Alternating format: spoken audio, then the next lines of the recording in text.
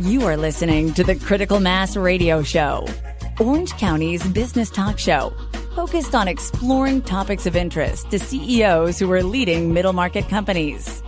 With your host, Richard Franzi. I never tire of listening to that music. I love it. And you are listening to Orange County's longest running business talk show. And I'm your host, Rick Franzi.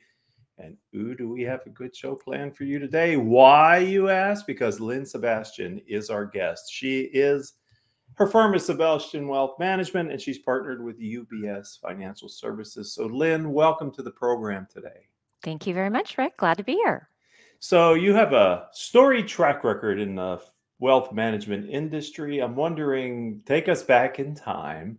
What was your original motivation or inspiration to get into this field? Sure. Thanks, Rick. Actually, I had no plans to be in financial services. I actually thought I might go into broadcasting, believe it, way back when, but I changed my mind after an internship. I decided I'd go into something else. But couple things. I was in sort of a different industry right when I got out of college, and I don't know. I was kind of bored. I was looking for something more challenging, more stimulating, more inspiring. I had an interest in investments and finance. I also thought there was a need for women in particular to be in the finance industry because I didn't see a lot of role models out there. And my personal story is my father passed away when I was about 8 years old, and he was a business professor. And my mother was a homemaker, and my father had handled all the finances, but my mother was not that involved. And so suddenly my father passed away, and I saw her in that situation where she all of a sudden had to figure out where things were, how things worked, what do I do, what should I sell? And so that sort of stayed with me for a long time. And then when I decided to make a career change, I went to an investment seminar just to learn a little bit more about it myself. And then sort of a light went off, and I said, I think I found what I want to do. And so I sort of proceeded to, move forward and investigate investment firms and knock on doors and phone calls, so to speak. And it was a long journey, but somehow I made it. It's been a long time. So we're going to talk about your specific practice in a minute. I'm just wondering, because you've several decades now, you've been in this field. Has the thing that you noticed in the beginning, lack of women in the industry, has that changed over time? It's gotten better. I don't think it's where it should be, though. I think there is a lot of room for improvement.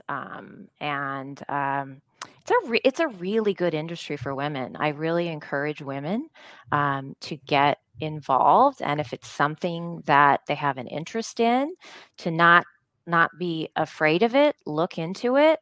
I mean, think about it. I mean, look at more than half the population is women, and more than 80% of women will be in charge of their finances, even if they're in a marriage or partnership where maybe the husband's taking over. Just like in my own family situation, my mom had to get into it at a whim's notice.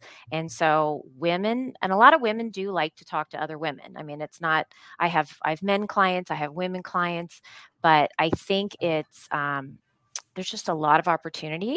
And I find that women are really good investors. They listen a lot, and I listen to them. And we make decisions after educating them on the certain investment or topic, and they make great decisions. So when you joined the field, you coincidentally started with UBS, right? You've been with them for several decades. Yep. Why did you think UBS was the right place for you to position your career? Right. Well, I have a lot of choices of where I hang my hat or my practice. And It's been a very long time, and I figure if something is not broken, you should not try and fix it. And my firm, UBS, allows me a lot of flexibility. It's kind of like my practice is like an entrepreneurship. Mhm. It's, I have the resources that UBS gives me. I mean, are a global powerhouse that has trillions of dollars in assets that I can reach out and get the resources that I need for my clients. For example, I have a client who's selling their business, and they have a lot of real estate questions in regards to that business. So I ended up calling our real estate analyst, talking to him, getting some insight, relaying it back to the client. I mean, that was something that maybe you wouldn't be able to do normally in a huge company, but it's a big company that feels very small in terms of collaboration. So you have your practice inside because you have your own Correct. wealth management firm. Let's Correct. talk about that specific practice. Like, who do you help? What are you Sure. doing for them? And Sure. why, of all their choices, Lynne, do they say Sebastian Wealth Management is the right team for me? Right. So when I started the business, I had no clients. So you have to, I know it's a pretty scary thing when you Right. start out. Things are a little different now. You can join a team if you're a new advisor. But when I started, it was, are you sure you want to do this? A lot of people are going to fail. You're going to want to deal with people with a lot of money, a lot of assets to manage. How are you going to get clients? And I said, well, how does everyone else get clients? Why can't I do it? So I sort of did everything. I mean, I did seminars. I called people in regards to certain events that were happening in terms of their businesses or lives. But I help a lot of people who are in transition. So, for example, if they are coming into an inheritance or divorce, or I have a lot of females who are widows, who, again, just like my own situation. And so that was something that was easily identifiable in terms. So I do have a lot of clients who are female. And then again, retirement is a big focus of in the back of people's minds or in the front of people's minds, depending on where they fit. So I help a lot of people in terms of um, you know how are they going to retire? When are they going to retire? What do they need? What's your budget going to look like? What is retirement going to look like? And then also legacy planning, for example. You collected all these assets your entire life. If something were to happen to you, what do you want to happen to those assets? Because a lot of people spend all their time, trying to collect, and a lot of times they don't think about what's the next step. And so we want to think about taxes. We want to think about, a lot of people have philanthropic goals. Mhm. What's the best way to accomplish that? All kinds of things like that. So I saw that Michael must have been someone on your team. Had just put on a comment that's been, there he goes, very informative. Thank you, Michael. We always love it when the listeners comment. Anyone else, if you want to make a comment, Lynn and I can certainly handle taking a minute away from our planned conversation to recognize your participation. You've been in the industry, you have staying power. So you were successful, you've scaled the practice, you're building it and expanding it. I'm wondering, as you look around to your peers and others in the industry, are there some critical success factors or secrets to success that if you want to be in the wealth management field, maybe you ought to be aware of? And would you share those if there are? Sure. Um, I have seen a lot of different advisors, some come and go, and some who obviously have staying power. It's one thing I must say is you have to learn how to listen, because a lot of people like to talk. But when you are engaging clients or prospective clients, you want to listen to what is it they're really trying to accomplish, and what are their hot buttons. Okay. What are they, some people it's taxes. I don't want to pay any taxes. Now, of course, none of us really like to pay taxes, okay? Right. And we all need to be legal about how we pay our taxes. But, some want to really focus on strategies to mitigate that. And so, or is there certain investments, maybe I want to talk about municipal bonds or something like that. So some advisors have really focused niches that they they stress, or they have certain target markets that they do. Both are good. I think an advisor has to have a clear understanding of what they're trying to accomplish for their clients, and be persistent. And one thing that I have found really helpful to me is I tell my clients that I learn something every day. If I do not learn something every day, then you should fire me. Because you have to be receptive to change, because change is constant. I've been doing this for quite some time. And if I did not or would not adapt to change, I would not be sitting here. And so I think that's super important for people to understand. That is true. I love the lifelong learner mentality, Lynn. I think it's so true. And it really keeps you fresh in what you're doing and on top of your game. I'm wondering, over the arc of your career, have you ever received a piece of business advice that has really served you well? Or do you have a piece of business advice that you could share with our audience today? I think be authentic is a big deal for me, because I'm not trying to be someone else who, there are some people who focus on certain people, certain clients that they want, and maybe that's not for me. I'm very clear about who I am, and I'm also very straight with my clients. I don't just tell them what they want to hear.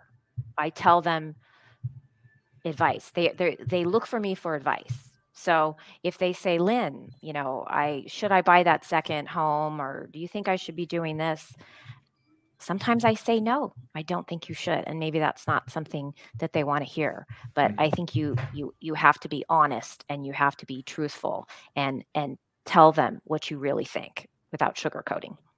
Yeah, you're in an interesting profession, and we're not going to talk about the nuts and bolts of it, but it's interesting because a part I would think of customers value with you is the performance of things that are beyond your control. So, A lot of things you cannot control, and right. a lot of people do understand that, but you sort of explain the risk, and you make sure that if somebody can tell you, I want to be aggressive. I don't care. I can handle the ups and downs of the market. And, maybe the market goes down a little bit, and they said, what happened? And I said, well, we went over this. Markets do not just go like this, they go like this. And so you really have to read people, and you have to make assessments that, is this right for the client? And if you are feeling that, A, they're not understanding something, or B, that it's maybe not the best strategy for them, you need to talk about it, and you need to maybe, change course. This is not something that you just set something down and then you walk away from it. I mean, we're here to advise our clients on the whole financial picture. It's not just their investments. Again, it's their legacy. It's maybe their long-term care. Have they thought about, what am I going to do when I get older? Who's going to care for me? How am I going to pay for that? Things like that. Or how about not only just the asset side of things, but what about the liability side of things? So we look at the whole picture, and we try and put things into perspective for the client and help them make the best decision. That's really important, because in addition to the outside influences, you also have a very, what I believe, job of working with people, and there can be an emotion tied to the subject matter, which can really make, I think, the job of, I admire your profession, because you're part expert, but you're also part therapist, I think, at some time. So. Definitely. We know, or I know a lot of things about my clients that, not a lot of people know about. Right. And I will take that to the grave. Exactly. And let's talk about artificial intelligence then, Lynn. It's all over the media, and All over. I'm just wondering, from your perspective in your industry, how do you see AI impacting it? Oh, sure. There is so much going on with AI. In fact, FYI, I just want to say that UBS just did a 4-part virtual event on Wow. artificial intelligence that I highly recommend. And if anyone is interested, they can get in touch with me later about it. But basically, what is AI? What are the investment implications? What are the implications to businesses and industry and education? And then what are the practical applications? That was the 4-part series. In terms of my business, I actually see a lot of opportunity for the positive, because I know there's a lot of negative talk about, okay, what is it going to do? Is it going to turn away jobs and things like that? But time is money, right? For most people and most businesses. And for myself, if I can find more time, and if I can use some applications that can help me, streamline and summarize opportunities and investments that would fit certain clients and certain profiles. And basically, if I have something on the calendar, about a certain event that's going to happen, and I have certain applications that are telling me, well, it could be good for this person because this is going on with them, or they have a loan coming due. You should be talking to them about, they have a higher interest rate that we can probably do better. I mean, there's so many practical implications that actually can be positive. Kind of goes back to that. You got to embrace change, and this change is here, and there are many ways to use it for my company and for other industries out there. For example, like healthcare, dramatic changes that can be used for healthcare in terms of robotics and things like that. But people in the profession of sales and marketing, I mean, if they can craft marketing content or emails or summarize research, that can help them on their target market. I mean, I think these are all wonderful things that can help us. I agree with you. I think we are looking at a very significant technological innovation that will become such a part of our everyday existence, whether it's business or personal. And I think pretty quickly we'll become dependent on it, just like we use the internet now, which, not too long ago, probably when you started your practice, Yep. the internet wasn't what it is today, was it? Nope, you're absolutely right. Okay, so speaking of tomorrow, this is a great segue to talk about your practice. And where do you see you'll be back on the show at some point in the future? What's going to be bigger, brighter, different for you and your firm? Well, I think there's a huge demographic change going on. We have the baby boomers are moving on, in age, and we have this next generation boom that is behind us. My clientele is multi-generational. So I have families where I deal with, grandma, I deal with the daughters, I'm dealing with their grandchildren, and their grandchildren are having their own children. So my practice has to grow with that. So in terms of the future, I want to expand my team, expand the generations below. I intend to be here for quite some time. I'm not retiring anytime soon that I'm aware of. So I think we have to go where the clients are going. And like I mentioned before, there's a huge transfer of wealth that is going to be happening. And so we need to educate that next generation on how to prepare themselves for it. And a lot of maybe generation one wants to, they're afraid of what the next generation is going to do with the money, right?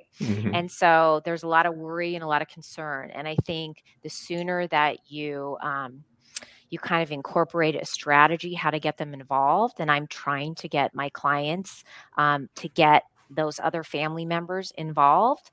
And I think people should know, use your advisor to help them teach teach this next generation. I think it's a huge benefit for all of us. Yes, in advance of when it's going to happen too, right? You can't wait until the wealth transfer is happening. You got to season them up before they get the reins of what might be something they're not used to having. So the sooner the better. Even young children can learn about money. There's different ways of doing it, and we have special educational things that we can help the really young generation. So I'm really glad to hear that you're able to work with multi-generations that way, because sometimes I work with business owners and CEOs here in Orange County, and sometimes the advisors that help the parents or the grandparents start the firm don't always go with the new operation. For sure. So if you can keep them all in that's for sure. Good. And it's great for your business owners. Like, they need to be doing succession planning and making sure if something were to happen to them, who's going to take over the business. So I'm also a certified exit planning advisor. I saw that, yeah. And so a lot of businesses too, they if they don't have family members, or they don't have, who am I going to leave this to, or whatever, they may have to prepare themselves, for an eventual sale down the road. And if they prepare themselves to be a better company, a better marketable company, then I think that's better for the owner, obviously. Yeah, it's selling a business is unlike selling a house or a car or anything else. It's much more involved in having experts like you who can help guide them, because business owners don't sell their business often, usually, and they don't have the experience to know how to maximize the value. So, and it's a painful and very emotional experience. So I'm sure you know. I've heard stories. Yes. So, Lynne, if someone would like to connect with you, and why wouldn't they? Maybe they want to get the 4-part series from UBS. Maybe they want to learn more about your specific practice. How do they find you online? Sure. Well, I'm on LinkedIn, and Lynne with an E. You can see my name up there, and with UBS Financial Services. And I have a website, and I'm local in Newport Beach, Fashion Island. So office right around the corner from the fire station. So so reach out. I'm happy to help people if they are interested in career advice. I'm happy to share it with them as well. So. That's fantastic. Well, I have thoroughly enjoyed our conversation. I told the audience at the top that it was going to be a great show, and you delivered. Thanks, and I really appreciate your time, and thank you for being a guest today. Thank you. I appreciate it. I'd like to thank viewers. I'd like to thank them. They're a part of Orange County's longest running business talk show. Lynne's show is now in our archives. We have over 1,400 interviews. You can sort them. If you're an Orange County entrepreneur and you'd like to share your story on Critical Mass Business Talk Show, then reach out to me. I'm LinkedIn. I'm on LinkedIn, Rick, R-I-C, Franzi, F-R-A-N-Z-I. Coincidentally, that's also my website, rickfranzi.com. And until the next time we have a chance to be together, I hope all of your business decisions will move your company in a positive direction.